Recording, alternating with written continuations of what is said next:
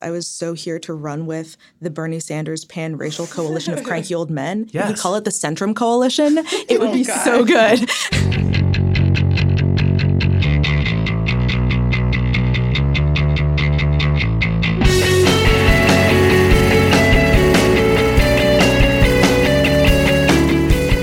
Hello, and welcome to another episode of The Weeds on the Vox Media Podcast Network. I'm Matthew Iglesias. Here with me today, we've got Dara Lind, we've got Sarah Cliff. We've got a great episode. We've got a great white paper. I'm really into this paper. We've also got a hard end to our recording time. Yeah, so we're gonna got some reporting to do. We're going to try to dive into it. I don't, obviously, but Sarah does.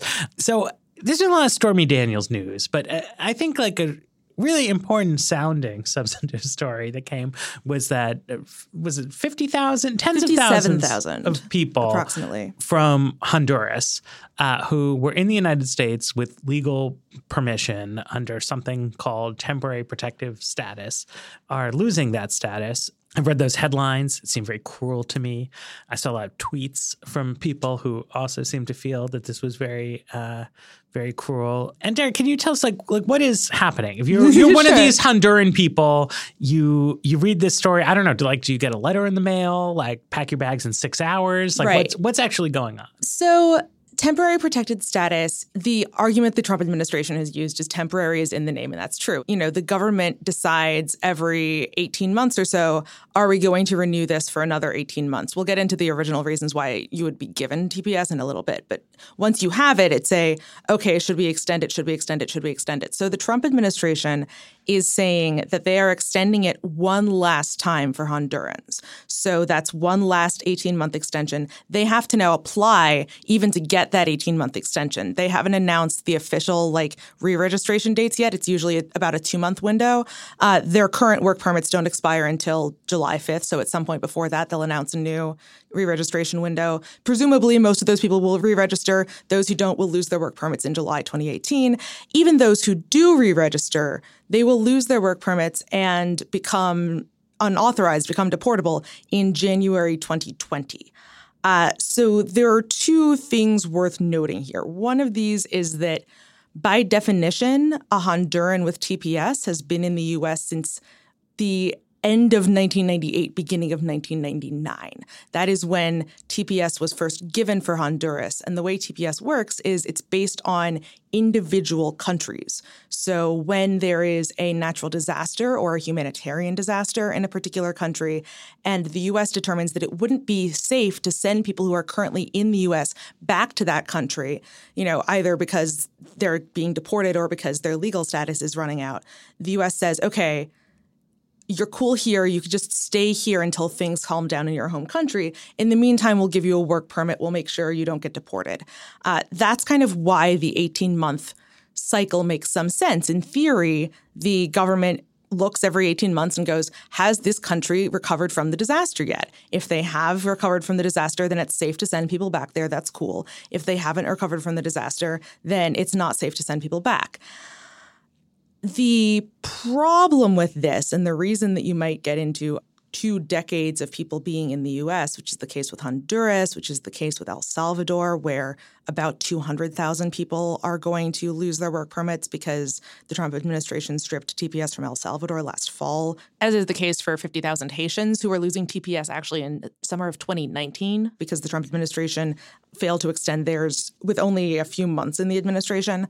So that's because every 18 months, past governments have looked back and gone, yeah, okay, Honduras, they had a hurricane in 1998, Hurricane Mitch.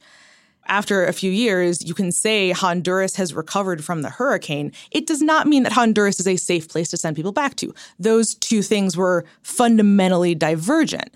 And meanwhile, the people who were originally protected under TPS have now been here for 4.5 years, 6 years, 7.5 years. But so they've put down roots. So I mean, would it be safe to say that what's going on here is that TPS extensions for at least certain classes of people, this has to be done every 18 months, right? We were not hearing a lot about it right? But yes. I'm assuming, given Barack Obama was president for 8 years, Yeah. that means he must have done this TPS extension for Hondurans 4 or 5 a bunch of times. And actually started it for Haitians. The Haitian TPS grant was because of the earthquake that they suffered in January 2010. And after a few days of kind of Haitian and immigrant organizations going, wow, this was really bad. Haiti is going to be a disaster for a while. Maybe you should make sure that Haitians don't get sent back there. Obama went, yeah, that sounds like a good idea. Right. But this Honduras case seems even more telling, right? Like Obama takes office in January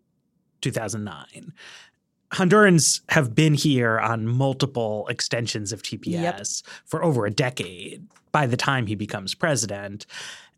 There were, as far as I know, no controversies or debates about this. Like, I don't recall. Well, are there? Like, is there debate during the Obama administration? Not particularly. There are people who have been for a while making the argument that the Trump administration is now making that TPS is by its nature temporary, that it's not a good thing for it to be this, indefinite status. But it wasn't like the Obama administration went and did a deep dive into the Honduras situation. This was just kind of a routinized checkbox. I mean, they did. The checkbox does include doing an overview of country conditions. So, yeah, you'd get, the Obama administration saying, we've determined that Honduras, the country conditions in Honduras are, not safe and stable enough to send people back to, that, and put it under the heading of, well, they haven't recovered from the hurricane yet. It wasn't considered controversial,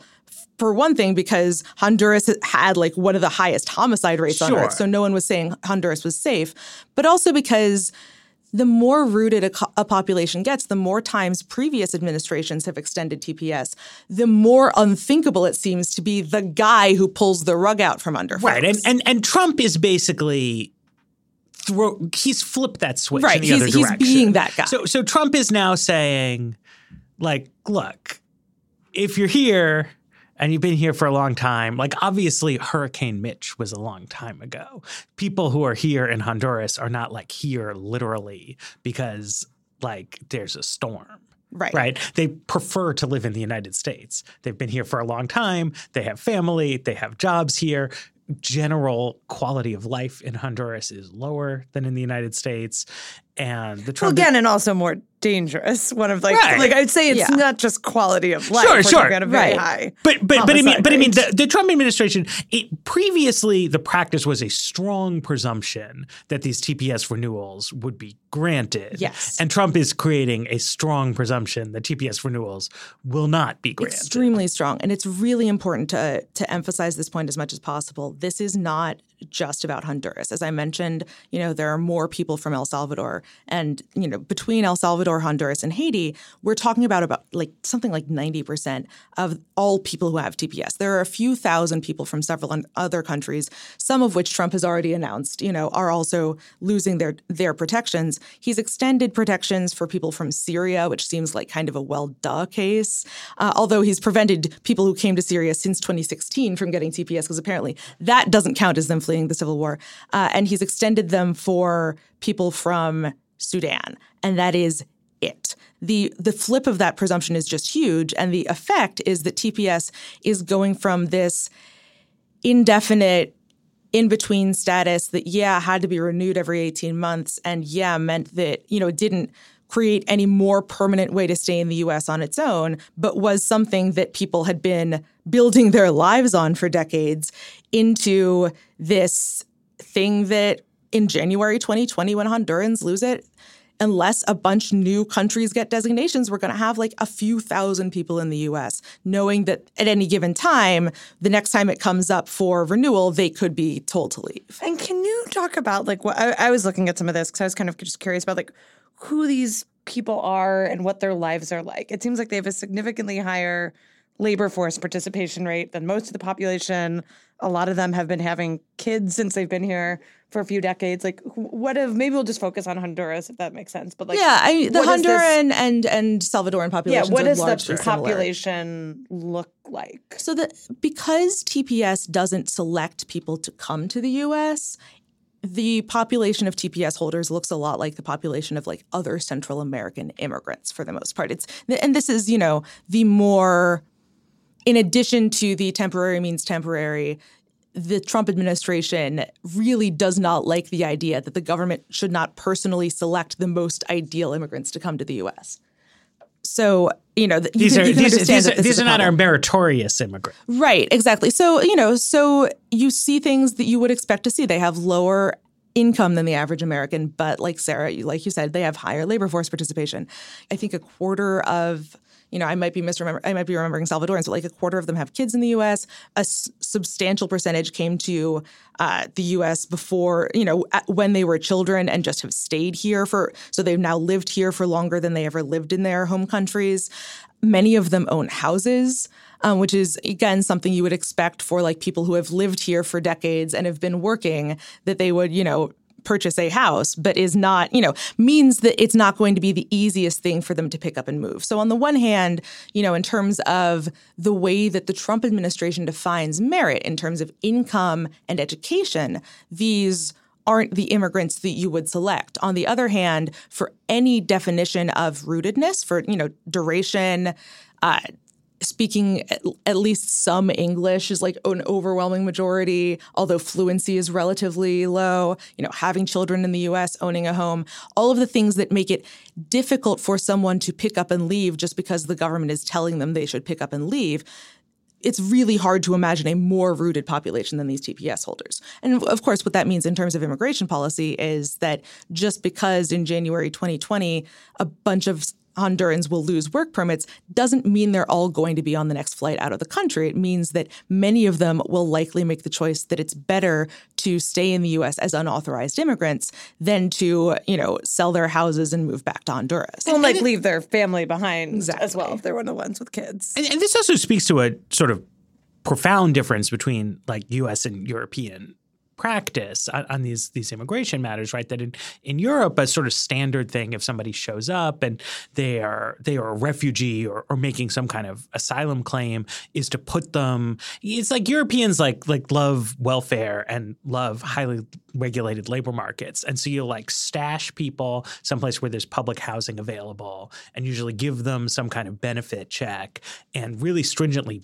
bar them from working, right? Because the idea is people may or may not have some kind of legitimate asylum claim, but like the last thing you want is like people participating in the labor market. That's like a European view of how these things go. In America, it's like the reverse, right? There's like much less done to like we're stingy. We don't really like to help people. So there's like much less done to like actively support somebody in this kind of population. But if you got temporary protected status, right, even in the very short term, it's like, okay, you're here because your country was devastated by an earthquake. Like you should go get a job, right? Like that's like the American way of thinking about things. But the result of that, right, is like if you tell somebody not just like, okay, chill out here for a little while they resolve that earthquake, but like, here's a permit, go get a job. And you're told, I mean, if you're coming from Haiti, right, like the wages that you can earn with a job in the United States are much higher than the wages you can earn in Haiti with or without an earthquake. So given the opportunity to get a job, people are quite eager to do so. And the labor force participation rate among TPS recipients is really very high, particularly compared to native population with similar education levels, because it's a huge opportunity. Right. And people take advantage of it. Some of these people were working under the table before getting TPS. They were unauthorized immigrants, and then the government said, well, if you're a Honduran in the U.S., you get to stay. And they went, well, that's a better option than I had. Right. But so it's like they were climbing the ladder of American opportunity in a classic immigrant kind of way, right? Like you're here, you get permission to work, you go work, they work at higher rates than native-born Americans, they are making money, right. And you're now trying to do something with the money. Because it's better to buy your home than to continue to rely on this like 18-month extension to know whether you're renting, or because you assume that you're going to stay there forever, you want to build equity, you want to stay here. Right. American public policy favors homeownership. So like you do it, and What happens when you reverse this presumption, and this is true to a certain extent among unauthorized immigrants as well, although among unauthorized immigrants, the presumption kind of flipped in the late 2000s from relatively few people being deported to relatively many people being deported. When you flip that, the kind of knock-on effects in the community are underexplored, to say the least. There's sociologist Jacob Rook, who's been doing excellent work in Utah, who's done some work about foreclosures being much higher in neighborhoods with a high percentage of immigrants. There's substantial evidence to suggest that when people get deported, it's, been a big problem for home ownership rates in those communities because you can't, pay your mortgage when you're living out of the country on much lower wages. And why would you bother anyway? In addition to kind of the qualitative stuff that I write a lot about that we've explored in terms of the sense of precariousness that individual immigrants feel when you take people who have economic and social relationships in a community and either rip those people out or tell them that they're not allowed to, change the basis on which they're interacting with others by saying you're now working under the table. Those are things that are going to end up changing American communities in ways that we kind of have a natural experiment for, but it's a natural experiment that's not going to make a lot of people very happy. It feels to me like it's very hard to me to see how this would eventually end well. That it seems like Matt was saying, a lot of the things around how we handle this really encourage people to become pretty, integrated into their society, to get a job, to set down roots, especially if you're thinking of a disaster situation where you probably have family left in the country. You want to be sending them money. You want to be supporting them. And so you have that kind of element of this policy going on. But at the same time, this, fake feeling temporariness that could show up at any point and has shown up now that we've gotten into the Trump administration. I don't know, you know immigration law better than I do, Dara, but if there was ever I guess I'm curious, what is usually the end game with these? What is the good way out of this policy? Do you assume that there's just going to be kind of a status quo like we had under President Obama where it'll get renewed and it just feels too cruel at some point? And obviously that assumption has been proved false over the past few weeks. But it seems like kind of almost a humanitarian, well-sounding policy that has a lot of flaws with the behavior it encourages.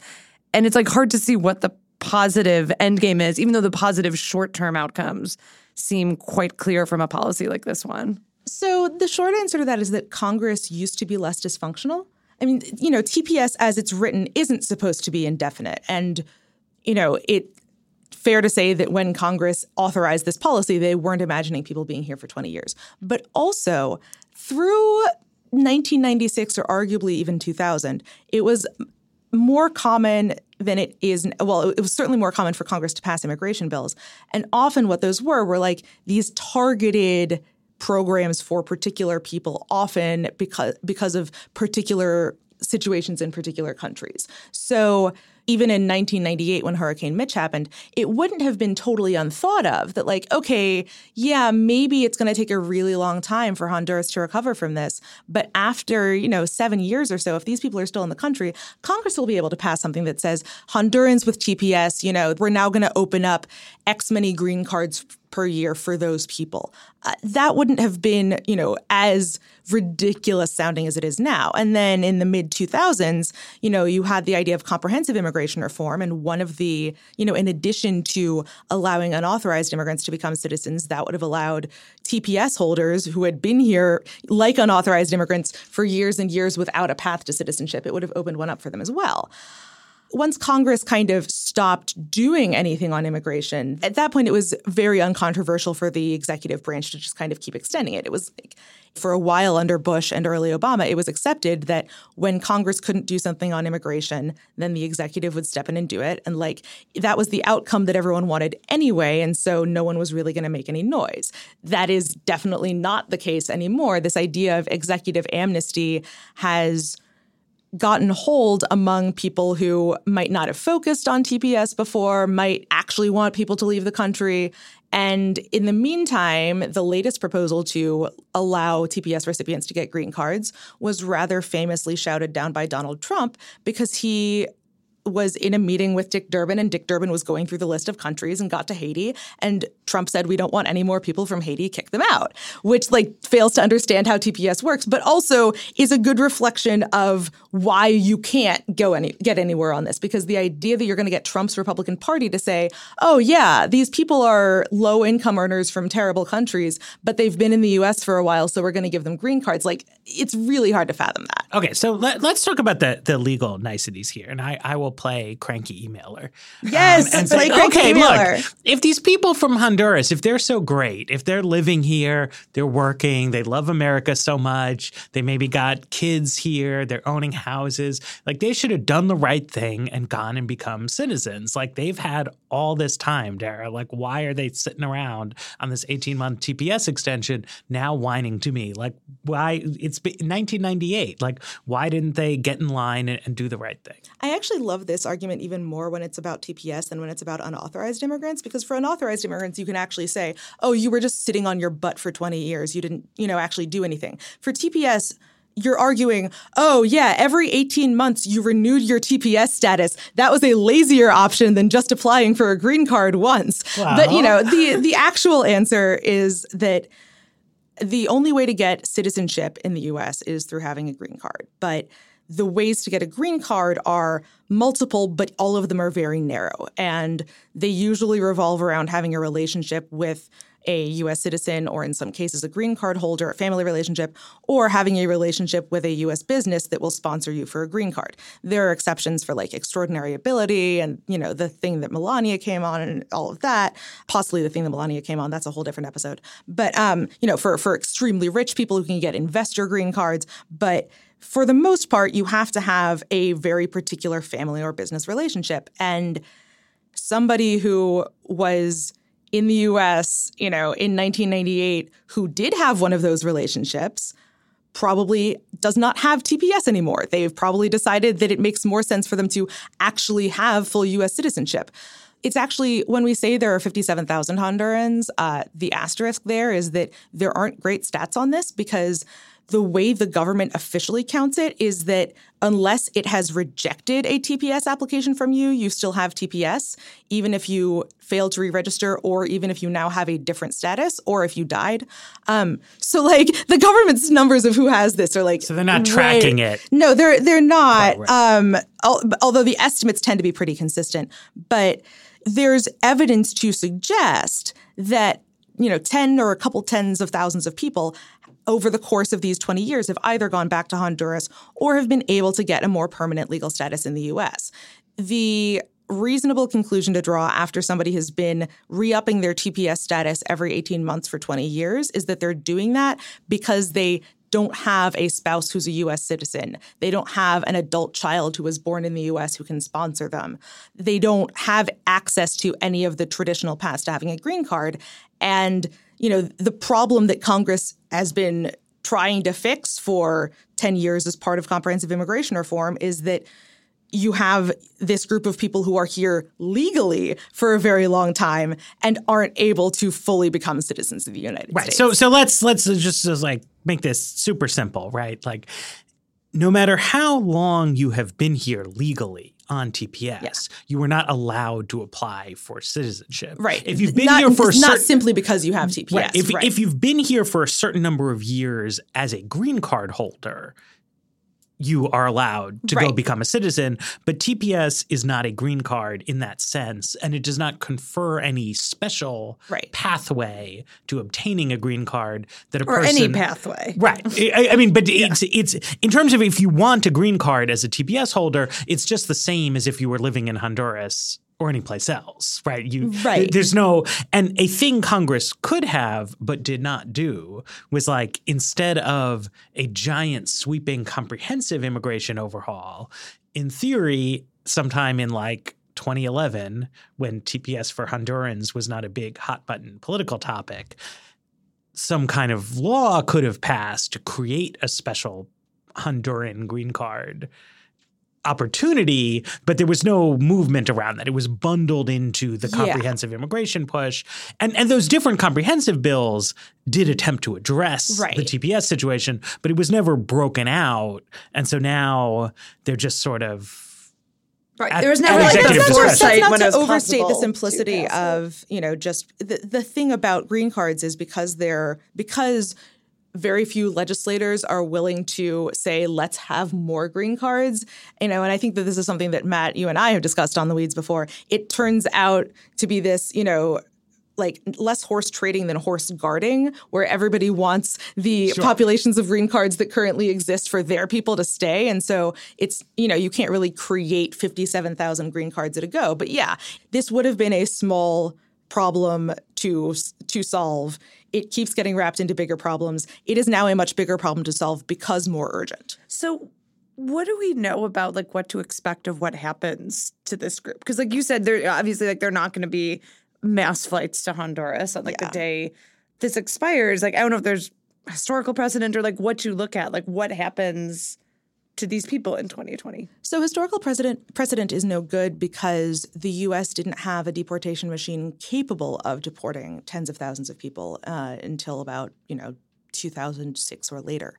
Arguably, surveillance technology and database interoperability mean that they have much better ways of like finding people who are trying to be in the shadows now than we even know. Like the question of what data ICE has on people is a very open one.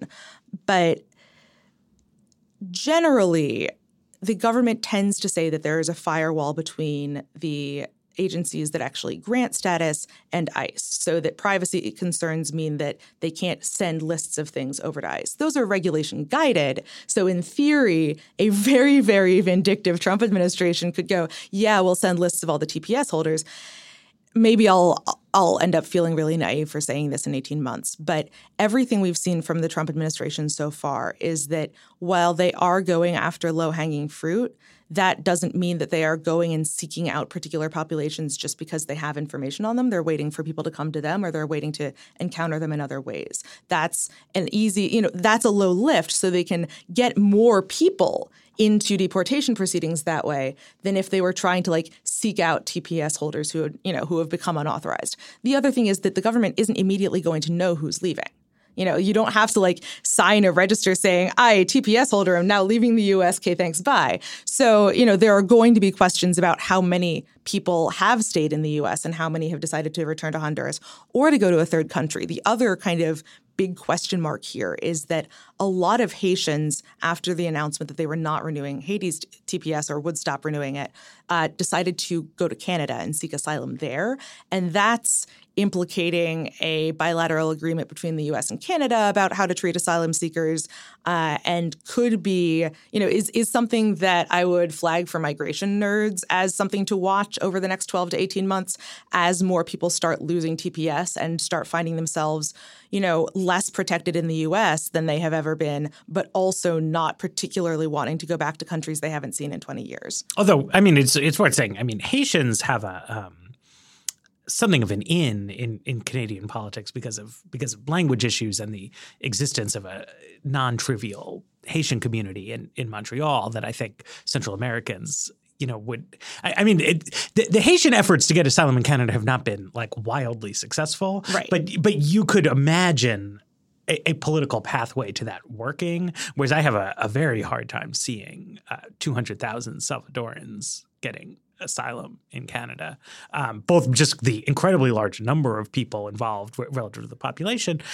But so a point you've made on previous podcasts that I'm wondering if it applies here is that in the courts front, the deportation pipeline is essentially full already. So you could deport presumably some number of former TPS holders will stay here unauthorized, and some of them are going to end up getting caught by ICE, regardless of what exactly happens with the enforcement priorities. Some of them will wind up being deported, but at least my understanding from our previous conversations is that changing these TPS rules won't really alter the aggregate number of deportations because there's a basically a limited deporting capacity that is more or less full all the time, and making more people deportable impacts the people, but not the size of the pipeline. This is currently true.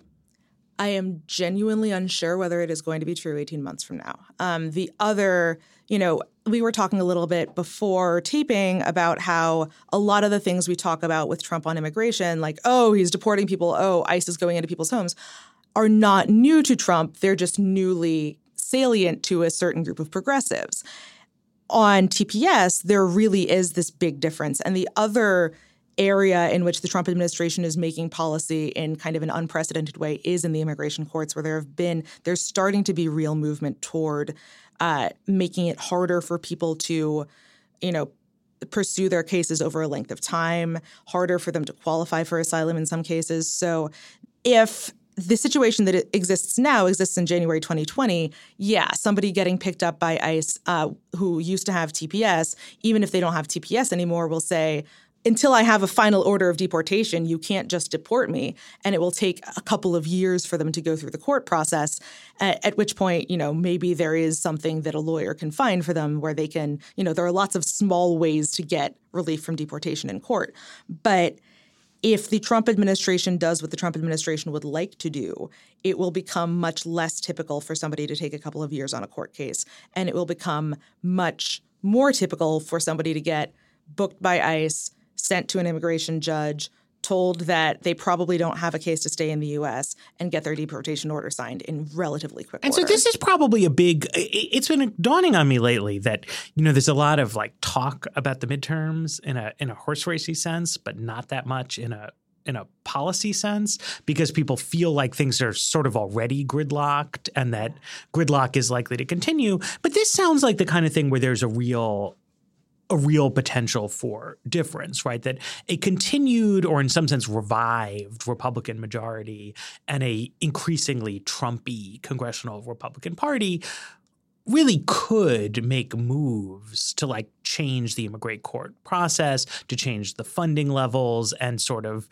start widening this pipeline, whereas a Democratic majority is unlikely to want to do that. Right. And furthermore, could even step into kind of codify some of the, to codify a due process in a way that doesn't exist in a formal way in the immigration courts right now. And the give and take, the fact that the Trump administration is trying to push forward on a dozen different immigration crackdowns means that if there was a Democratic majority, some of this stuff that's been sort of hypothetical, like Dick Durbin spitballing with John Kelly, if you had to deal with a Speaker Nancy Pelosi, some kind of dealing might have to actually happen where we say, okay, Trump has this long list of things that they want. They can maybe get some of them in exchange for doing some things that Democrats want.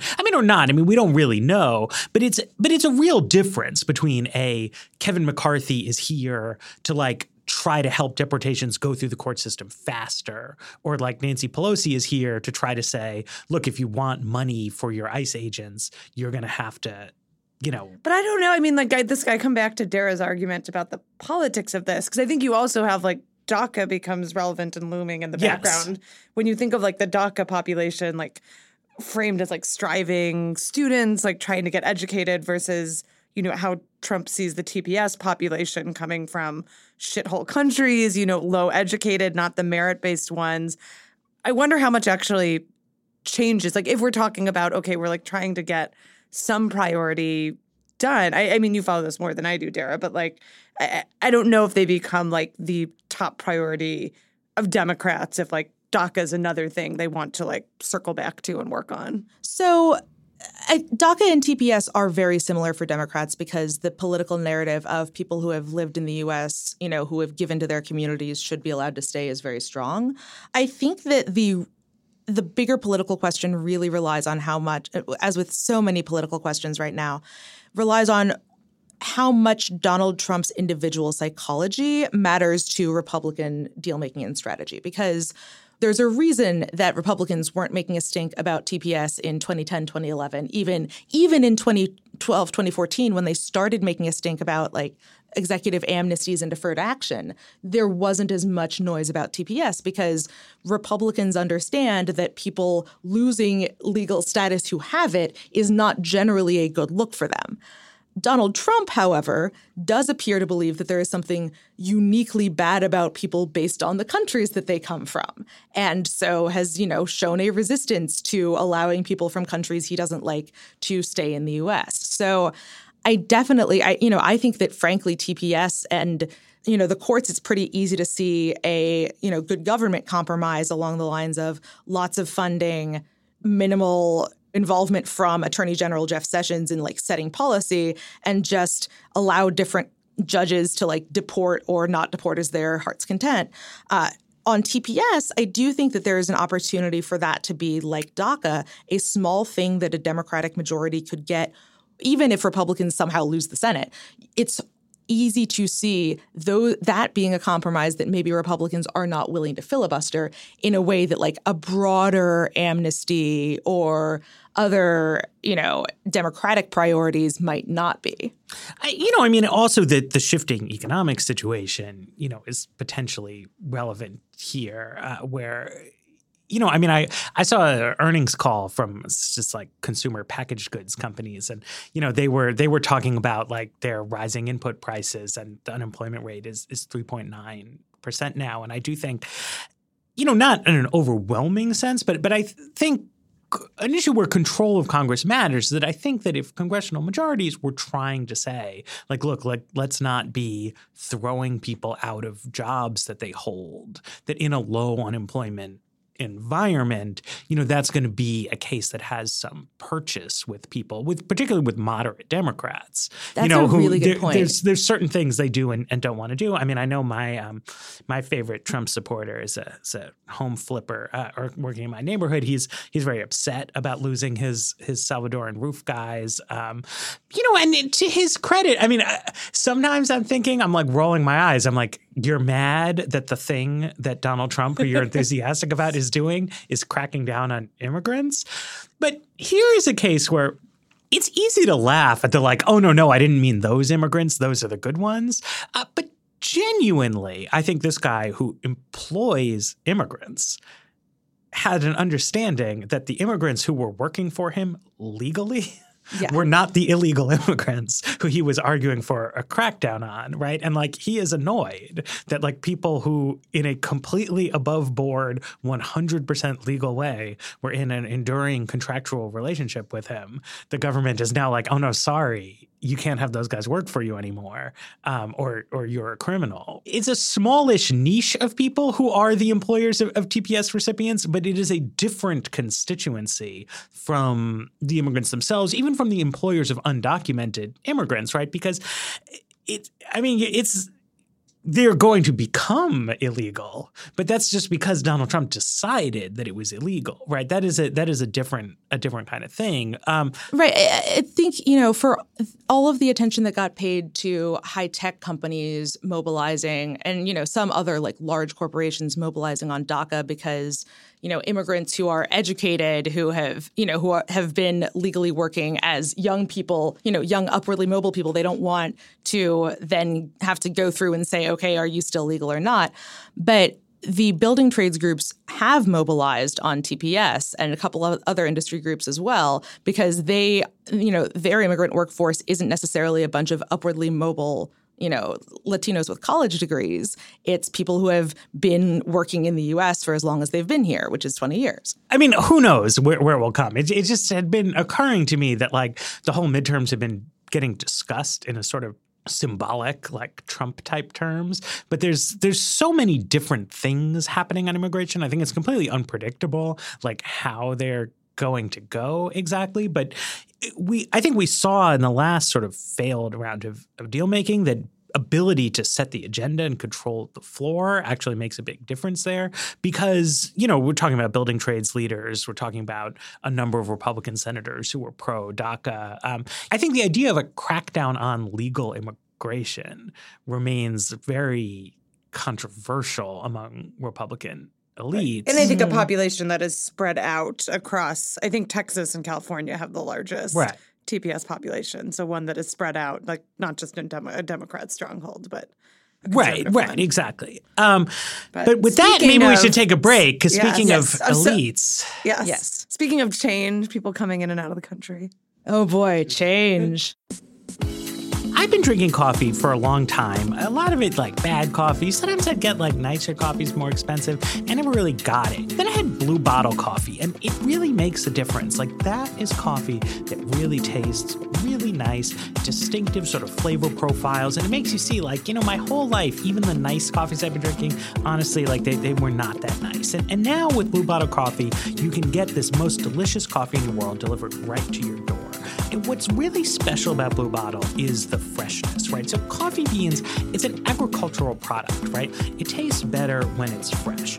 What they do is they roast and ship coffee to your home within 48 hours of you placing your order. So the beans arrive at peak freshness. One sip, it makes you realize you've been drinking subpar coffee your entire life. There's coffee, and then there's Blue Bottle coffee. And the big difference is that Blue Bottle has an insane dedication to coffee. They search far and wide to secure exclusive relationships with independent growers all over the world, and they source only the most delicious and sustainable coffee there is. So then they have a coffee match quiz that helps you find the perfect coffee for your palate. From blends to espresso to single origins, Blue Bottle Coffee has it all. And here's the great deal we've got for you. If you hurry to bluebottlecoffee.com/weeds, you get $10 off your first coffee subscription order. So again, that's bluebottlecoffee.com/weeds, bluebottlecoffee.com/weeds. You get $10 off. It's going to taste great. Our research paper today comes to us from Matt Grossman and Daniel Thaler, and it's titled Mass Elite Divides in Aversion to Social Change and Support for Donald Trump. Really broadly speaking, I think the finding here will be familiar to people who know about economic anxiety, quote unquote, versus racism. But what is interesting is that Grossman and Thaler look at a question that is related to racial attitudes, but not the same as them, right? Which is what they call aversion to change. And they do a series of surveys. For whatever reason, they insisted on redacting the name of the surveying entity. So the methods section is really funny. Yes. And it says things like, our data come from redacted's redacted. But anyway. Attribution is a bear. So they ask people whether they agree with the statement, our country is changing too fast, undermining traditional American values. And they also ask them the sort of the inverse, by accepting diverse cultures and lifestyles, our country is steadily improving. Now, as you would expect, your sort of aversion to change on that index is related to racial resentment. It's related to authoritarianism indexes. It's related to ethnocentrism indexes. But it's not identical to those things. And they show a couple things statistically. One is that they show support for Donald Trump is correlated with sort of racism and racial resentment, but it is more closely correlated with aversion to change per se than with specific racial resentment. The other thing they show, which is very significant, is that the correlation with aversion to change holds up when you look at non-white people. Because I do think this is often goes a little bit like missing in some of this discussion, but Trump gets a little bit less than 10% of the African-American vote, maybe about a quarter of the Latino vote. Those are not high numbers, but they're not nobody, right? I mean, you're talking about millions and millions of people of color voting for Donald Trump.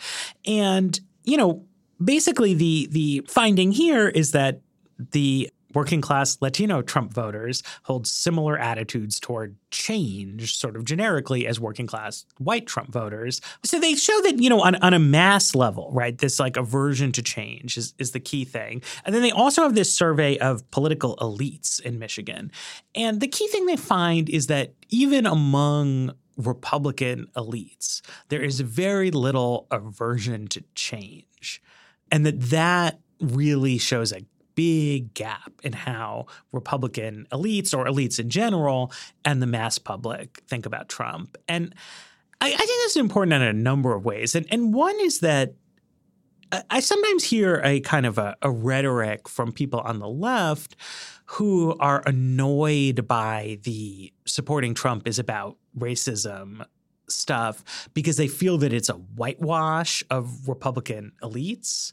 who they think of as like just as racist and just as bad as Donald Trump or any, gun-toting rural Michigander. And this like slices the salami a little bit thinner, right? And it shows specifically that elite Republicans are not opposed to change, right? In the way that many rank and file people in America are, including a substantial minority of people of color. Right. Of course, this isn't, it's worth bearing in mind that what the views somebody espouses personally in a survey and the way that they want to see the world may or may not be consistent with the world they are creating as political actors. So there is still some room for the critique that Republicans sure didn't mind, racism as long as they were the ones in the driver's seat. Right. But I mean, I do think that this is like an important distinction because you might not have a problem with bank redlining, disadvantaging African-American borrowers or communities, or even have a problem with police officers using their discretion in a racially discriminatory way, but still be a Republican politician in Texas who feels that Texas is great and that Texas has been growing, Texas has been attracting immigrants from all over the world, which shows that Texas is awesome because Texas has low taxes and less regulation. And I think this is like pre-Trump administration Rick Perry, right? Like this is the Rick Perry who gaffes in 2012 by saying it would be heartless to deny undocumented youth the ability to attend a Texas university. Super Republican guy, I think doing absolutely nothing to like affirmatively undo the legacy of racial injustice in the United States of America, but a forward-looking Texas enthusiast, right? And what this survey is showing is that lots of people, particularly on the Republican side, but including, I think, critically, like Democrats who flipped to Trump, there are like a lot of people who are just like they're not into it. Like they don't think it is good for the country to change. And I always think of like my late grandmother, who I pray would not have somehow become a Trump voter in her old age, but she used to like bitterly complain that like the kind of Italian restaurants that she used to like to go to in Long Island were like not around anymore, that, and that now there was all this Thai food everywhere. And like, it wasn't that she hated Thai people. It also wasn't that she was like super woke on racial issues, but she just like, she was old and things were different from how they had been when she was young. And she did not like that things were different. Well, and so I think one of the other things that jumped out at me from the paper is that you actually see the same thing happening on the Democrat side in the opposite direction, where Democrat elites, they are much less open to change than their voters. So this cuts. I think, like, if you think about all the kind of tension and hand-wringing over like a divided America, you actually don't see as much of a divide among elites. If you look at there's these charts in the paper that kind of look at openness to change.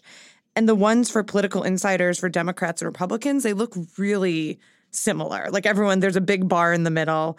The ones for the general population, they look kind of like opposites of each other, where you have a strong openness to change among the general population of Democrats, a strong aversion among the general population of Republicans. So I was interested. I think we talk about a lot of issues on the weeds where you have some kind of like asymmetric thing going on. Republican Party is changing.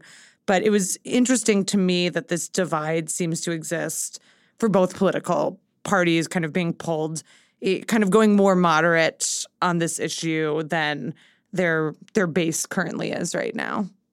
So I think the other thing, I want to go back to Matt, what you said about your grandmother not having a problem with Thai people, but having a problem with change, because the question for me is how much is this framework of aversion to change substantively distinct from racial resentment? And one answer to that is it's measuring different things. It's measuring the things that your grandmother, would endorse about, like, it sucks that there are all these Thai restaurants now, rather than attitudes toward people as a group. If you ask somebody, how do you feel about African Americans, that may be a different answer to, do you think that, affirmative action has gone too far, even though in practice, those are probably going to be politically, similar views.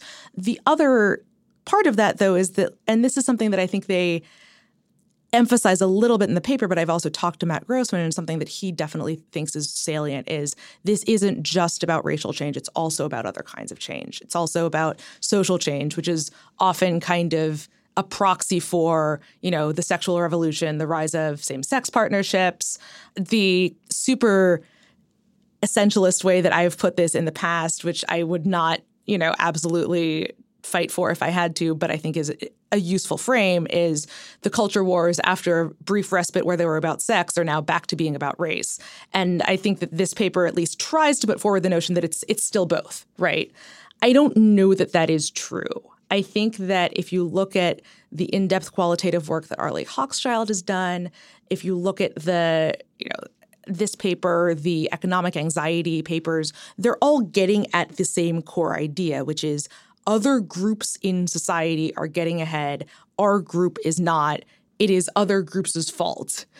That is something that is much more amenable to racism than it is to, say, homophobia. It's really hard to, have it a model of the world that is based on the gay people, especially when, your son or your nephew or whatever could be gay. It's much easier to say people who are not like us are getting all the goodies. The only way for us to restore where we were is for us to take the goodies back. But I think one key dividing line I've seen in my reporting for people who are like me versus not is working. I think that's one where you could actually see somewhat as clearly as race.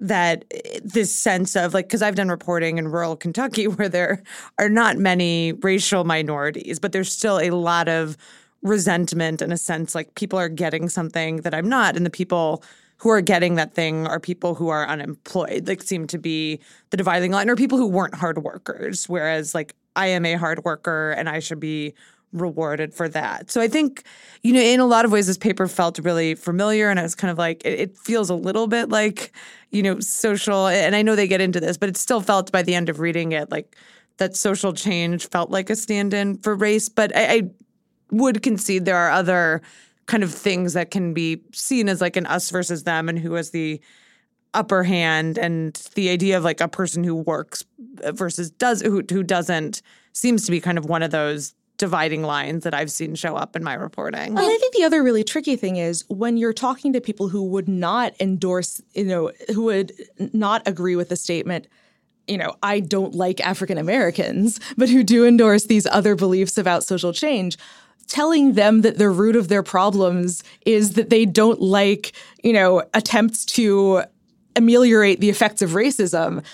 They hear that and go, well, I'm not racist. I love African Americans. This is why the concept of structural racism is such a useful one, and one that ideally is supposed to negate any sense of you're calling me a racist. It's a way to talk about, okay, your personal attitudes are irrelevant to the question of whether in reality groups are equally able to get ahead, and whether your assessment of who's getting all the goodies and who has to work and who doesn't have to work is correct. Okay, but so two things where I do think these are different, right? If I think about people who I've known over the years in my neighborhood, right, I don't know any old African Americans living in Shaw who endorse structural racism. I do know some who are kind of cranky old guys who talk about how it was better back in the day, and how the kids these days are doing this and that, and people don't go to church like they should, and that kind of thing, right? There is backward-looking nostalgia maybe more common among white people, because one of the ways in which American society has changed is racial diversity. But American society has changed in many ways, and there is a certain amount of cranky oldsterdom lurking around in all kinds of groups, right? And that is itself a political force, or is a potentially political force. And I know one guy who's since moved away, but he told me, I think a lot of stuff Donald Trump says makes a lot of sense, and it's too bad it seems like he hates black people. Where did he move to? Suburbs. Oh, okay. So he just cashed out. He sold his house. So you're saying that this is a typical longtime DC resident moving out to the suburbs so the white gentrifiers can move in. Exactly. Yes. But there is a certain amount of this out there. And I would say that like Bernie Sanders, right, who certainly did not campaign by like saying, I want to turn back the clock on racial justice. He 100% campaigned as a cranky old man who said that things were better back in the day. And now you could always say there was a tension here because like Bernie seemed very nostalgic for a time that was objectively disadvantageous to racial minorities. And there was like a palpable tension there, right? But like his policy agenda was incredibly woke, but his like emotional disposition was that like back in the day things were better. And that is just a mental signpost that can mean something to different kinds of people. I also think particularly when you talk about Trump, if you look at places where Trump did well, one thing that I've heard from some Democrats working in places like rural Maine and rural Wisconsin, where Democrats used to do pretty well, but where Trump really kind of cleaned up, is that these are places where basically everybody is white. And Democrats' old understanding of the politics was that not that like their constituents were incredibly forward-thinking on racial issues, but that divisive racial politics did not play in northern Maine, right? That this wasn't Alabama because there was no racial conflict, right? So you would sound like a moron if you showed up there with a lot of like race stuff, right? Because like that's nothing. And that now they feel that Democrats are hurting in those areas because it's now Democrats who are showing up everywhere in America with a message that's a lot of race stuff. And it sounds to white people who used to be perfectly comfortable being in an abstract political coalition with African Americans living in Milwaukee or Chicago or wherever else, that like the Democratic Party does not talk to white people in white communities anymore. That to me is like, it's part of this change dynamic that is obviously intertwined with racial type issues, but is something of a turning of the leaf away from sort of the old politics of race to a new politics of race where, you know, Democrats are very heavily front-loading the idea that diversity and change is like a positive in America. And you have a lot of people living in homogenous communities, and they are being told, no, your kind of communities are bad. So I wonder if that is actually the dynamic or if it's just that Democrats were wrong about racial politics and homogenous communities all along. Like the current governor of Maine is not only someone who has endorsed racial profiling, but like someone who is casting the opioid epidemic in Maine as a problem that is being brought in from outside the state by drug dealers who he gives stereotypically African-American names. Right. Like, it's not just that he himself is clearly a racist. Yes, D-Money, thank you. I forgot it's not just that he is clearly a racist, but like he's able to use this genuine problem that is facing the community and unite it with mediatized images of drug dealers that like people can still see on cops, regardless of whether their own communities have any, you know, people of color in them, and say, well, okay, the problem must be the fault of these people coming in from outside. That's a racial politics that's going to work in a homogenous community. Arguably, you know, the politics of metropolitan areas with crime over the last several decades have seen something similar where like people in white suburbs don't see black people except on the evening news when they're getting arrested by police, and therefore they're worried about crime in the cities. Like, it's not clear to me that you can't engage in a racial politics in a homogenous community without, even in the absence of Democrats going in and saying diversity is a good thing. What's definitely a good thing is ending this show on time and then recommending it to all of your friends, recommending all your other Vox Media Podcast Network shows, encouraging outsiders to flood in to the Weeds Facebook group to continue the discussion.